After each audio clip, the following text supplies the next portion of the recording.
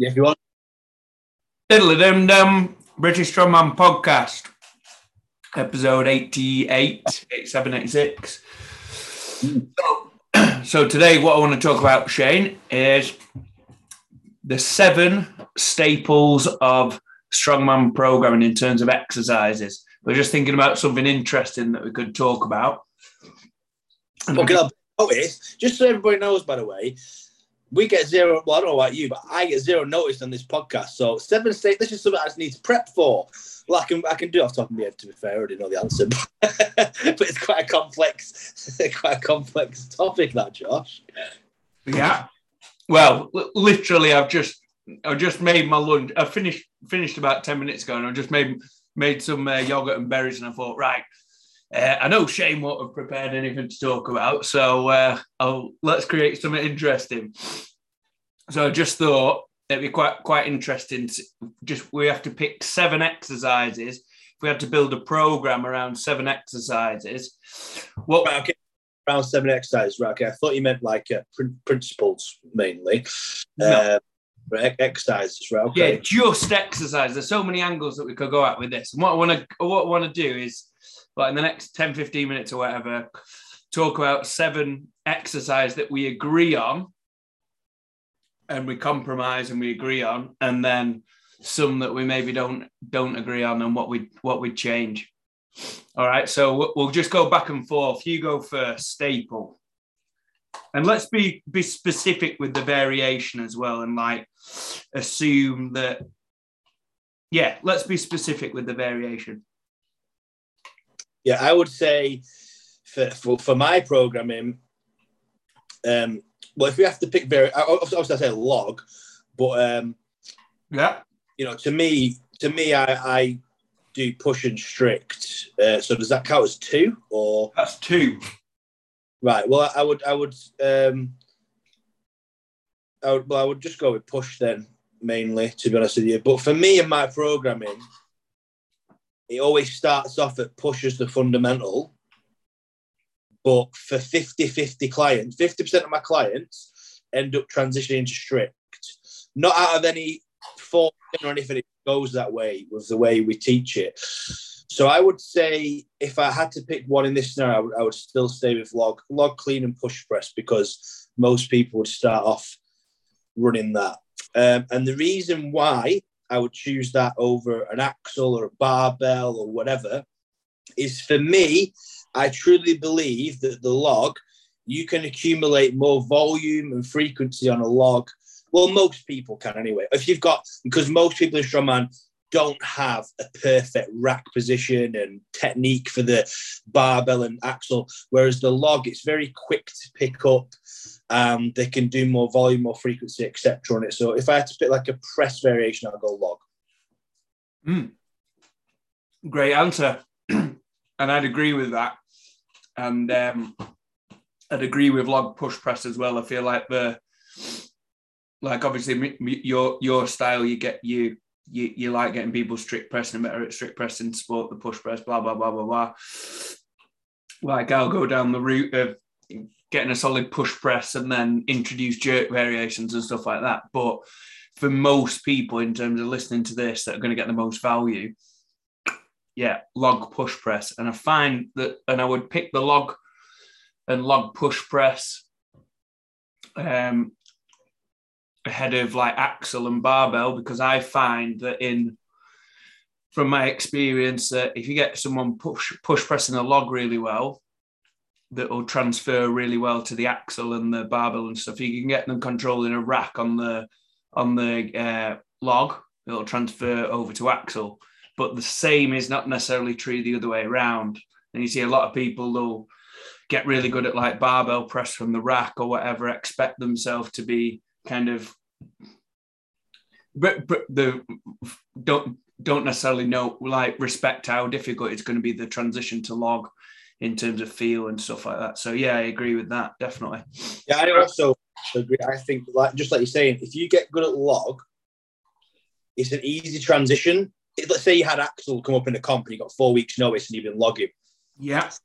Easier transition from log to axle rather than the other way around. So Yeah, I think that's class. And you know what I think? Going off a little tiny mini bit off topic, I think it's class. I always think this, that our coaching services, it's kind of well known now. If you come to me, I'm going to get you stripped in a log, and you're probably going to get pretty good at it. And certain style of lifters that think they might be more suited to that can kind of come to me. I don't ever really put jerk, unless if someone asks to do, but I don't really push the split jerk.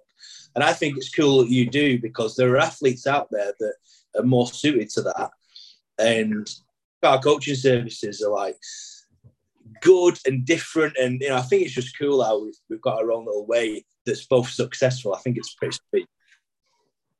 Yeah, definitely agree with that. So what we're going to say, we're going to say log lift, or are we going to say, i.e. the clean and press as one, or are we going to say, would you just choose the push press from shoulders? Push press, the log clean and push press, because to me it's in the middle.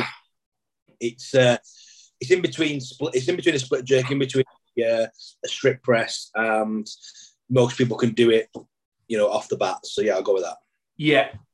So I would say the log lift, specifically the push press, and I would say that including the clean on this lift as one of the 7 lifts that we're going to go for is going to be great, because if you're cleaning a log, the transfer that we can have over to like say loading events, and just basically like being really explosive with the lower body, and the skill level's pretty low. Like you can just say to people, launch the log up to your shoulders, explosive as hell, and there's not much that can go wrong with, to be honest. Yeah, you can get all the benefits of triple extension and a power clean on a log. Yeah, that's what I mean. Yeah. Yeah, and you teach somebody a power clean or something, it's going to literally take, it's just going to literally take fucking months, isn't it, to get a power clean technique even slightly efficient. So yeah, you get all the benefits quickly on the log. The clean, like say, loading events, stones, just getting good at understanding that position on the stomach and where's most efficient. Get loads of benefits from it. Right, so I'm gonna have an easy one then. So I'm gonna say deadlift from the floor. I'm gonna say stiff bar. Yeah, stiff bar deadlift from the floor. Just found no brainer really. I think most of the comps you'll be deadlifting from the floor. A lot of people fall into this thing of thinking that strongman, so we can use a deadlift bar, but actually most comps really there'll be some kind of stiff power bar or standard bar or even like an axle. You find that a transition over to axle from a stiff bar can feel quite similar. And I feel like a lot of people, I don't feel like I'm one of these. I feel like I need a bit of a transitional phase, but I know for a fact, a lot of people, they'll pull on a stiff bar and then they'll go and even leave it till comp day where they'll go and pull on a deadlift bar and they'll feel like, oh, deadlift bar is amazing. Personally, I like to kind of build the skill or whatever. But anyway, stiff bar deadlift from the floor. What do you think, Jay? So next one I will go with is a front squat. I think we should get some deep knee flexion in there. I think the front squat, I like to rotate my squat variations personally when in my programming. But if I had to pick one, I would say the front squat has the best carryover, especially if we're taking into account the log that we're doing for like the overhead press style lift that I've picked. I would say that the front squat enables the person to get into front rack. And if they don't have the mobility for it, at least they can work towards a front rack position, which would make the transition from like log to axle a little easier because you attain a front rack. Also, you're building that upright torso, thoracic strength, and it's a quad dominant movement, which we would like to get at least one exercise in of that fashion in. I also just think the front squat's got the best carryover to strongman, to be honest. So yeah, I'd go with that. Yeah, I definitely agree with that. I love the fact that, yeah, if I had to pick one, it'd probably be front squat. I would say, I would say, kind of going against what I said, buddy, 10 minutes ago, being specific, but I would say front loaded squat. And I'll very often get people to, I'll often put that at the start of a phase or a cycle, whatever, and then get them to pick a variation that they're confident in executing well, whether that be, say, front rack, whether it be cross grip, whether it be with straps, whether it be, some people just hold a better technique and get the head around it better with a Zercher squat, and find that they can go really heavy and feels good on the knees and the joints and stuff like that. So generally, I'd say a front load, even like, say, doing like a sandbag squat or a stone squat as a progression from like a heavy goblet squat. So for those people who are listening who haven't done much squatting, or you find it, you've tried back squatting, and a common thing that with people struggling to back squat is they struggle to, a lot of people struggle hitting depth, through flexibility, motor control, whatever. But you just find that generally, if you can find a front-loaded squat that you can rack really well, i.e., say like a goblet squat's your kind of really good teaching tool for people. If you grab like a 20-kilo dumbbell, hold it in front of you, you're going to have a lot easier time learning how to get into that kind of deep knee flexion, hip flexion control. But the advantage of doing like, say, a sandbag squat, say grabbing like a 40, 50, 60 kilo sandbag, is you're getting a lot heavier stimulus than, say, the goblet squat, but it's just so easy to rack. You just bear hug it, and then the weight acts as a counterbalance and just guides you into this perfect squat position. So if you're listening and you're somebody who's tried front squats and you just can't get the rack feeling good, even with straps or whatever, just try doing like grabbing like a heavy sandbag and doing some squats, or a light stone or something like that. And you might be surprised at how easy it is to get yourself into the rhythm of doing that. Find that maybe doing 3 or 4 weeks doing that, and then go back to your front squats. You might, whilst say you could do something like a sandbag or a Zercher squat while simultaneously working, like, say, front rack mobility in between sets as like a superset or a pair, and as like almost like a preparation phase for going into some front squats. Anyway, I've got into a bit more depth for that. But yeah, front squats, I think, absolutely brilliant, especially for strongman, because obviously we've talked in depth about the transfer to overhead events and stuff like that. But just simply, you look at any kind of strongman comp, and you look at what we're doing in terms of training or preparation. Most of the exercises are posterior chain dominant, aren't they? They're using the backside of the body. You're talking your cleans, your deadlifts from different heights, your pickups from the floor, your Palmer's pickups, your loading events and stuff. It's largely posterior chain dominant. So we get these like strong hamstrings, back, stuff like that. So if you're doing like a low bar squat, obviously that's going to be more posterior chain dominant than say a front loaded squat. But you find with a lot of people who do strongman, who have got this posterior chain dominance of like do a high bar or a safety bar squat, and then, like we've talked about in recent episodes, like they'll be fighting against this kind of basically the posterior, the back and the hamstrings and glutes wanting to do all the work, and the quads not working properly, not working as well as they could be. Whereas the front squat is kind of holding you more accountable to that upright torso, and in terms of giving you that more quad activation. What do you reckon, Shane? Yeah. 100%. I think the front squat's fucking class, mate, to be honest with you. I used it a lot with people. And yeah, I think that the only problem I see with front squat is people's attitude towards it, because oftentimes they get under the bar on the first session if they've not really done it before. And sometimes this is where I find it gets a bit skewed, is when people have a big back squat, but they've never really front squatted. And they want to front squat like big weights. So they come in and 70 kilo feels all right. They put like 100 on 120. They feel like it's going to slip off and they don't like the rack position and they spit the dummy out and don't persevere with it.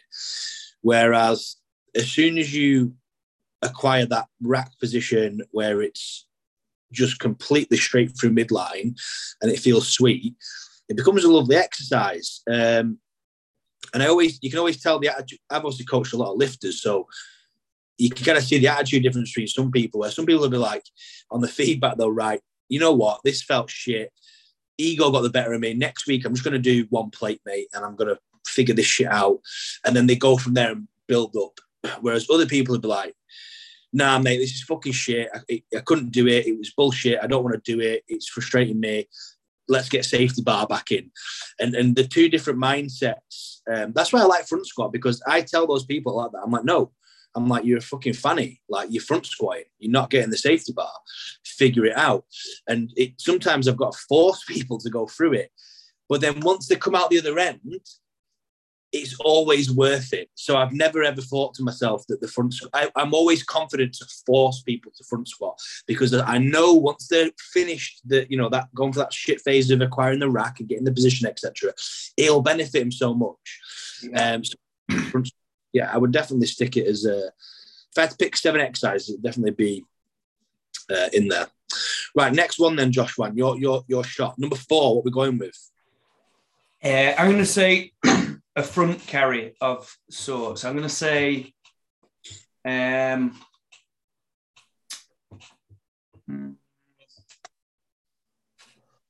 some kind of front carry, maybe a sandbag carry, or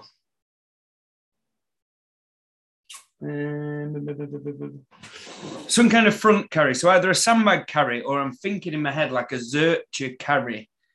If I had to pick one, just because the rationale behind them both. So the sandbag, obviously, it's great. It's going to feel similar to, like, say, it's going to be great for medleys. It's going to be great for building endurance for carries for distance, and it's going to transfer to like Husafell, Conans, stuff like that. What's great about the sandbag is that once you can push yourself, and once you're done, you can push yourself to the limit. The sandbag just drops on the floor, and nobody gets hurt. It's a safe piece of kit to really use. Whereas the problem with the sandbag is, like, if you just had to pick, if you don't have a large selection of them, like, it can be quite limiting. If you've just got a 60, it can be, say, too light for some stuff, but like a 90 could be too heavy for some stuff. The thing what I like about the idea of the Zercher carry is, like, it's so scalable in terms of the weight that you can put on. You can just put it. I like having them so the yoke is just skimming off the floor, so you can go you could go really heavy, you could go wide. You'll probably do up to like 200, 250 or something like that with a really high pickup. If you wanted to do an event where you're, say, doing like a Husafell from the floor or whatever, you just put the crossbar lower to prep for that. If you wanted to do it, practice the flexion pick, the element of the pickup as well, you just put the crossbar lower. So I quite like that, because I think you can get that to transfer to any kind you can get it feeling like a Conan's. You could get it feeling like a sandbag by putting the thing low and get it up. It's so easy to scale in terms of weight. You could do 50 kilos one session, could do 250 the next session. So yeah, I'm going to go with that. Actually, I'm going to go Zercher front carry Zercher yoke. Convince yourself. Pardon? Convince yourself there, didn't you? Yeah. When I thought about it, I just think that thinking about it there, reflecting on it, I think it's more transferable. I think you can get that to transfer to sandbag carry, but not necessarily sandbag transfer to that. Like, I think that would be better for prepping for like a Conan's, finding the right position for Conan's. I think it would feel more similar to Husafell or a shield carry. Yeah, quite like that actually. You could do like start up at the bottom and just do the pickups and do like bottom, like a kind of like a front squat variation. Yeah, I fucking love that actually, thinking about it. But it's one of those things that I don't actually program for people that much because you have access to all this other kind of kit. Like one day we'll do a sandbag, the next week we'll do like sandbag for distance, so you can go with one of the lighter sandbags. Then we'll do a heavy Husafell or lower and then we'll do a keg. Whereas actually, if you just had to pick one, I think thinking about it, the Zercher yoke could be similar, could have transfer to all those individual things better than the individual things would have transfer to each other. Go on then, Shane, fight me on that. I mean, to be honest, mate, I would say a front carry needs to be in there. In my opinion, carry, as long as there's... I mean, I wouldn't do it. I don't program... Well, you just said you don't program. I wouldn't say, is this something I don't use regularly? I would just say sandbag because like, I think that it's more likely someone's going to get a sandbag than a Conan's, basically. That'd be my only argument. Is I completely understand what you're saying, but 90%, 80% of comps are going to have some kind of keg sandbag medley or sandbag loading or something usually. And then your odd one's going to have a Conan's. But I think they both, like I said, they all carry over to everything. So I think as long as you've got a front carry should be a fundamental in a strongman program. And realistically, I don't think it matters too much what it is, as long as someone's doing a front carry consistently. Right, go on then. Let's be pussies and just say, yeah, number 4, front carry. And then we've given people an idea there on there. 2 different angles. So we've got log lift, stiff bar deadlift from the floor, front squat, front carry. Your go, Shane. What have we got next? This is where we're going to start disagreeing, I think, because we've only got 3 left. We've got 5, 7 left. Now, we need a grip for definite. So the grip's an easy cop. I'm not going to pick that one. We definitely need a grip because we're not going. And you can't just say that and then not. No, I'm not. When you've only got 3 left, this is where our programming styles completely differ, because I'm a huge fan of distance and structural balance. And I would, if I had to pick 7 exercises for somebody and they had to run it for a year, I would favour structural balance and longevity over specificity. I can never say that word. So although I need a stone, I would probably say you need a stone and you need a grip, but I would personally favour, I'm not sure whether I would go with hip or shoulder stability. I would probably go with a pull-up is what I would go with, because I would use it to do grip and I would use it as a lat assistance and shoulder health exercise. You could do passive hangs on there for grip in between your pull-ups. You train your lats. It's the opposite movement of an overhead press. And you can vary that up with, different grips and different positions, neutral grip, wide grip, supinated grip, fat grip, on little balls, whatever, for extra grip work. So I would personally go a little bit different to what maybe expected and go with a pull-up. Okay, so we're just to agree on that, we're going to have to say grip, aren't we? Grip. I'd say grip carry. I'd say farmers. I'd say farmers carries, because obviously the grip stuff, blah blah blah blah blah. I'd say that if you can do farmers well with the instability of the having to stabilize both sides, you go to a frame and generally you'll find it easier. Yeah, I'd pick a farmer's carry over a frame. So we're going to say grip anyway as that whole thing. And then the specifics of that is where we disagree, because I believe that I I believe in structural balance as well, and I think it's important.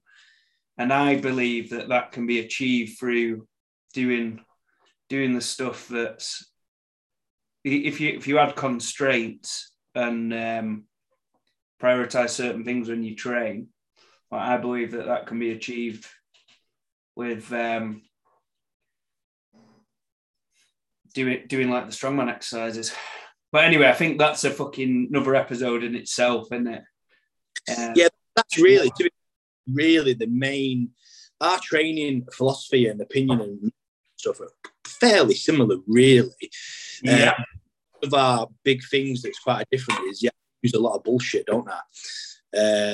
That's what I call it as well, bullshit. Like I use a lot of glute work, isolated glute work that's not specific at all to strongman. It's more about the human, more so. Like I don't even not even care what they do. Like I'd give that stuff to anyone in any sport.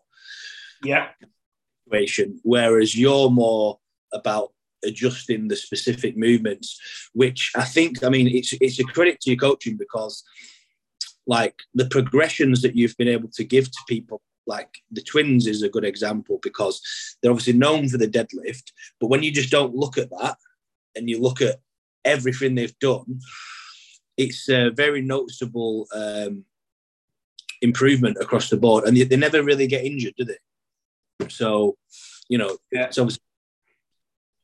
Well, that's it. Like, I feel that, like, I get like a great example. We're both on the same page in terms of like structural balance and like is fucking paramount, and recovery, and like that's probably the number one training principle for me, is like getting people so they feel able to train and put in the work consistently by being recovered. We can't just fucking do we can't just do the things that you're good at, or you want to all the time, or just go really, really heavy all the time, or whatever, or just do the same thing all the time, because of this recovery thing. And like we say, structural balance that we both value, but like our kinds of routes to get in there is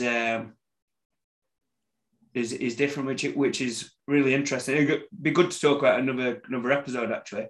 Yeah, there's no what. I'm real open-minded to training. I think the right way or wrong way, but what's happened is me and you have had similar-ish personal issues, and I fixed mine one way and researched and done and applied this way.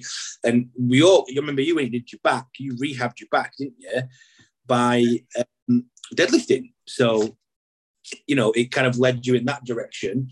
And I think it's class, because I always say this, I don't know everything. I'm never going to know everything. And there's too many variables, and there's too many ways to achieve the same outcomes.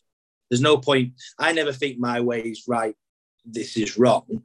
I just know my way works. And I'm like, I'm not going to change it, because I'm like, this is the way I've gone. So I think it's good. This is why I like this podcast as well, because it's hard to talk to people that are doing this, because we could be seen as competition, couldn't we? But we don't like, you know what I mean? But we both understand that we're not, and we can help each other.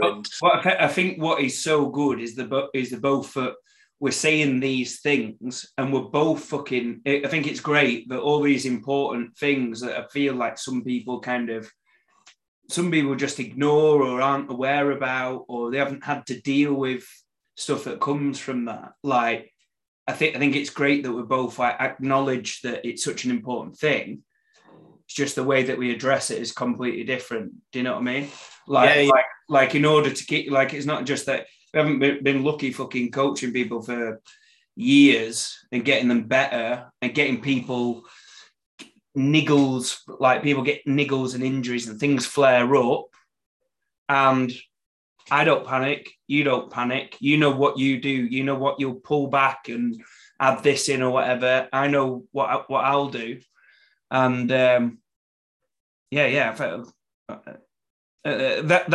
a really good point. Is like people staying away from injuries and stuff like that, and managing injuries. I don't think it's a coincidence that say a lot of the time we're keeping most people pushing the bodies like to extremes almost, but because we value these principles, even though we address them in different ways, like I think it's really impressive from both of us, to be honest. But yeah, perfect. I mean, but every time something happens, I always learn from it, and then you know, it's just the way it goes, isn't it? But yeah, it's cool. So we've got 5. We'll settle on grip on that one. Did I choose that one or you? I chose that one, didn't I? Yeah. So number 6, then, Joshua. I'm going to say stone loading. Yeah, I'm going to say stone loading, or I'm going to say loading, and then we can decide like how specific are we going to decide on that. Like we're going to say, I would say stone as well. I consider stone almost like, you know, you got bench dead and powerlifting.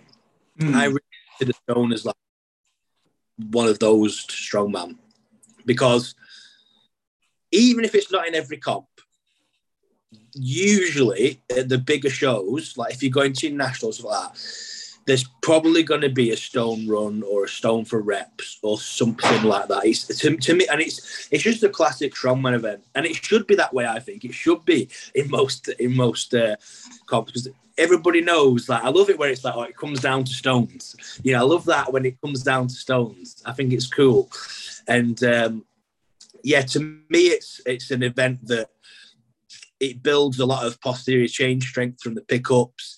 Teaches a lot of cues that are applicable to many events in strongman. The position that you get into for the extension, again, whether you replace that for a keg or a sandbag or an odd object or a log, it's all similar-ish extension. I mean, obviously slight adjustments, but I think stone's fucking class, mate. And I like to talk about it now because I'm back doing stones every week, and reminding me how much now that I don't get any pain and I can just train them again. Oh, mate, they're fucking class. I love them. Brilliant. So, yeah, and the thing is, it's one of those things where you could say, well, in terms of movement patterns, a heavy sandbag is going to transfer well, but everybody needs to learn how to use tacky. Like that. That's just the thing. Even lads who are really strong, who have like, say, getting into strongman, say someone who've come from powerlifting and they've got really big numbers, the pressing's good, the deadlifting's good, the moving, whatever, they still need to learn how to put tacky on and what that feels like compared to not using. Not just about slapping it on, is it? Because it was you that taught me this. I'd obviously done stones for years before you'd even ever lifted a stone. But then you being the way you are and so intricate and break everything down, you spoke about tacky once. And we're talking about how you want to put on your hands and the way you place your hand on the stone, and you don't need as much on your forearm. And I was always one of these that when we got the tacky, we just slapped it everywhere. Hands, forearms, like fucking my bicep. I didn't care where it was. I just get tackied up. And then I was doing it wrong without knowing for years. And 2 things helped me get rid of my pain on the stones. First one was actually training my biceps in isolation, because they were so weak in isolation. They were just terrible, mate. So that definitely had a big impact. But then the second impact was learning where to put my hands on the stone exactly, learning where the kind of I should be applying the most squeeze into the stone, if that makes sense. Because before I was just like getting my forearm and wrist and hand and everything and squeezing with everything and just relying on the amount of tack to like lift the stone off the floor. Whereas when I learned to put a bit more force into my hands on the pickup and be a bit more relaxed in the forward. Like it's still touching, but I'm not actively like squeezing this top bit into the stone as much. Yeah. That reduced a lot of pain. So like you say, it's even just putting the tacky on and where to put it and how to do it. It's a skill. Like, and I think a lot of strongmen will have the habits that I had because I wasn't even aware of them. You know what I mean? Until someone told me. I didn't think of that shit myself. And it wasn't until you did that I started trying it. And Joe Sco did as well. Joe Sco's been doing some of the things. I can't remember where he said it. Maybe he just did a video on it. I don't know. I seen it somewhere anyway, and so did Joe. And we've been doing it, and it honestly works really well. Yeah, nice one. So yeah, and you get your head around that skill, and then you can go and apply that to like a heavy sandbag pickup, because it's the same principles of trying to keep your arms long and using your hand like almost like a wrist, like a little shovel, if you will, rather than kind of squeezing with the biceps. But you could get really, really strong with the sandbag, go to stone, and then be really, really struggling if you don't like, because you can't read it. You can't watch my fucking you can't watch people's Instagram and YouTube and shit, and then like be like, oh yeah, well I know what to do. It is something that you need to feel, and you need to know what it feels like when you go to try and break that stone off the floor, and you feel like it's attached to your hands or your arm or whatever, and you're not having to over squeeze, if you will, which again will transfer to the other kind of any kind of pickup between the legs. So number 7, final one for today. And by the way, I just picked 7 because I thought it sounded interesting, but we could do 10, we could do 5. I think we've got a nice little list here, something to finish off with. If I had to choose something, I would probably, it's a bit random this one as well, I'd probably choose a throw, mate, to be honest with you, because that's a good, really good call, actually. Yeah, just because it's easy to recover from, it teaches so many principles, and it carries over to a lot of things. It's a common-ish event that's cropping up, but also I think you get a lot more out of a throw, don't you, than just being good at the throw. Learning how to hips, getting your extension right, the fact that you can do the frequency with it, it's concentric only, really, but for the most part, anyway. It's all right. It's good. Yeah. Yeah, cool. We'll go with that then. So ones that didn't quite make the list that I was going to say, if you'd have come to me then, I was going to say yoke, just because it seems to be in a lot of competitions. It'll.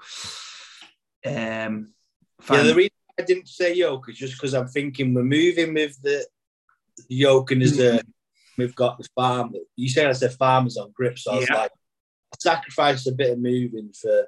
Another thing that I thought was drag, mate, because I think drags are really underutilized. I've been putting a lot of drags in recently, not just because they're in comps, but I think they're just really good for like your knees, your conditioning, grip. There's a lot of stuff you get from drags. And again, it's getting that with like a sled drag, you're getting some anterior chain stuff in there. So it's like that you're getting the quad extension, aren't you? Like the squatting. So this could be an example where people are like really, really strong. They don't necessarily train sled drag, but they kind of expect to do it on, or they might think I've been really good at truck pull. I can do drags that way, but they go to reverse it, and it's a completely different set of muscle groups where it's like we said, we can't rely on that kind of back strength as quite as much, and it's there's more about quad extension where I think that's, and what was the other thing that I was going to say? We've missed something else. So that's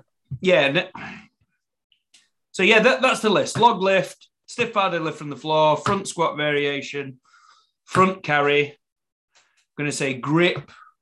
Shane said pull-ups. I said farmers.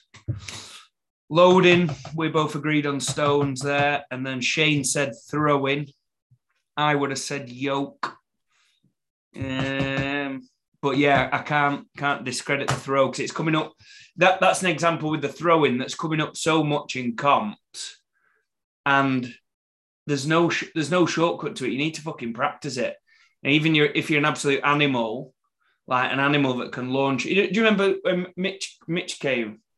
Mitch did it, and he threw the fucking sandbag to the back of the room, and it was just Well, did you watch Brit? Yeah. Did you see Ryan England's? Yeah. That's an example of someone, if he trained that properly and got taught, Yeah. he had loads of power, but it was just really miscued. So it's like you say, there's no way around it, is there? Like you need to practice it. That's a really good example actually, because you could tell that with Shane. Like he'd beaten Tom Stoltman on that. He came first, didn't he? Shane Fowers, absolutely amazing. And like you can't just pick him up and be as good as that, because that, what was it, the 28, the final bag, was it? That was on his limit, wasn't it? Yeah.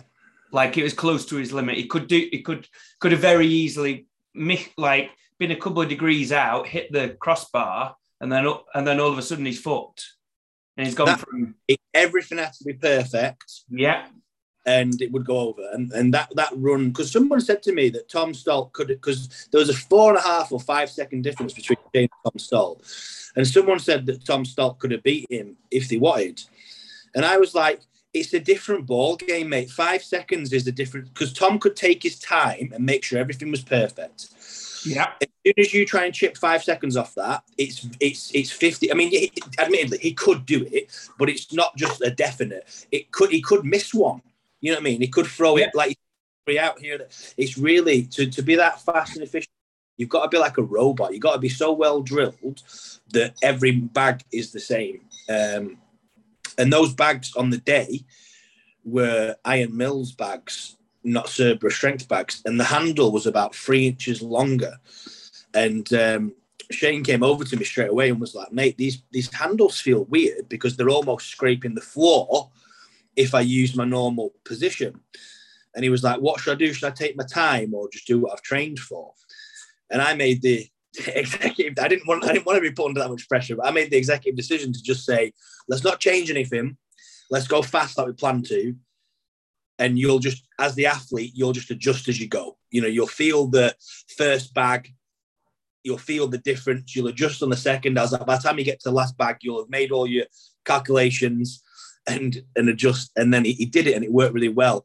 But little things like that as well make it more risky for someone like Tom to speed up, because the bag is slightly different. It just takes, like Bish didn't get the first bag over, did he? Because he just went they just didn't go over because the bags are slightly different and he's trying to go fast. Easy to make mistakes, isn't it? Yeah. A funny little story to wrap up on, actually. You know, where Shane came and trained bag throw at my gym, and the 26 bag, and they put like a couple of kilos in to make it 28. Yeah. And then he was training that. And a few days later, the next week, Paul Smith was using it and was getting mauled by it. He didn't realise it was the plate was in it. So he wondered why he was getting mauled by this the 26 bag. Well, it was 28 because it had the plate still left in it. Anyway, yeah, have you tried to throw the heavy bag over 5 meters? It's fucking hard, mate. Like it's that extra. Because what was is your gym got the 5 meter thing? It's got 5 meters, is it? 4.6, isn't it? Yeah, but that 4.6 is high. Yeah. And didn't they have 5 meters in the? Or was it 4 point? Or was it 4.5? But they were training 4. Most people. Which way around was it? Yeah, I think it was 4.5, 4.6. I think it's like 15 foot, isn't it? Okay, yeah, because it was most people. Basically, most people were training 4 meters for that. Yeah. And then on the day it was 4.5, and it doesn't sound a lot, but it's a massive difference, isn't it? So yeah, it's crazy, because I think for the 4.5, you've got to have a much more vertical throwing line. Oh yeah. The trajectory's got to be right, hasn't it? Like you haven't got a fucking margin for error, basically. Yeah, it's just really difficult. So yeah, the throwing event, guys. Big tip for you that I learned this prep is make sure you train the exact height. Don't think, oh yeah, it'll do. Go to the extra effort to put that up, because honestly, it changes the throw completely. It really does. Yeah, or if anything, go a little bit above. Yeah. That's better. 4.6 that you've got's perfect, isn't it? Because it's a touch higher, aren't you? So yeah. What one of the most impressive things I've seen in training recently was Tim the other day. He did 20 for 5 over that 4.6. Really? And a lot of people listen to this and they won't be able to imagine like how difficult that is. But yeah, that's hard. Yeah, especially for 5, because that's like basically build up the fatigue of a full bag run by the 5th rep, isn't it? So yeah, is that no misses as well? Just 5 in a row. Just did a set of 5, yeah. You wouldn't if you told Tim that like a year ago, he'd tell you that fuck off, wouldn't he? Because what was this? He was like missing like 14 over 4. It was crazy, absolutely crazy. Yeah, so that's just an example, guys, of the progression you can make on a bag if you give it the frequency and the investment that it needs. Because Tim would pretty much do that as a warm up, wouldn't he, up to Worlds? Is that what he did? Oh yeah, he's like done it like 3 times a week for about a year or something. And to be fair, like people are like, he'll compete under 80, him and Joe under 80 this year or whatever, and I think they'll clean up any bag throw event, and it'll be one of those things where people will be, oh yeah, they're good at that, whereas they were horrendous. Like, it's weird how it was, isn't it? You put a load of graft into something, and then people just go, oh yeah, it's a good event from that. It's like, well, yes, I've made it a good event. yeah, it's ridiculous. But oh yeah, so I'm doing a bag throw masterclass on Wednesday night. So go onto my Instagram, Linktree, and you can buy your ticket to the. We've done the dumbbell, axle, and log. The last 3 weeks have been great. You can still purchase those off the Linktree, and you can sign up for the throwing event. Really looking forward to it. Right, mate. Right. See you later. Nice one.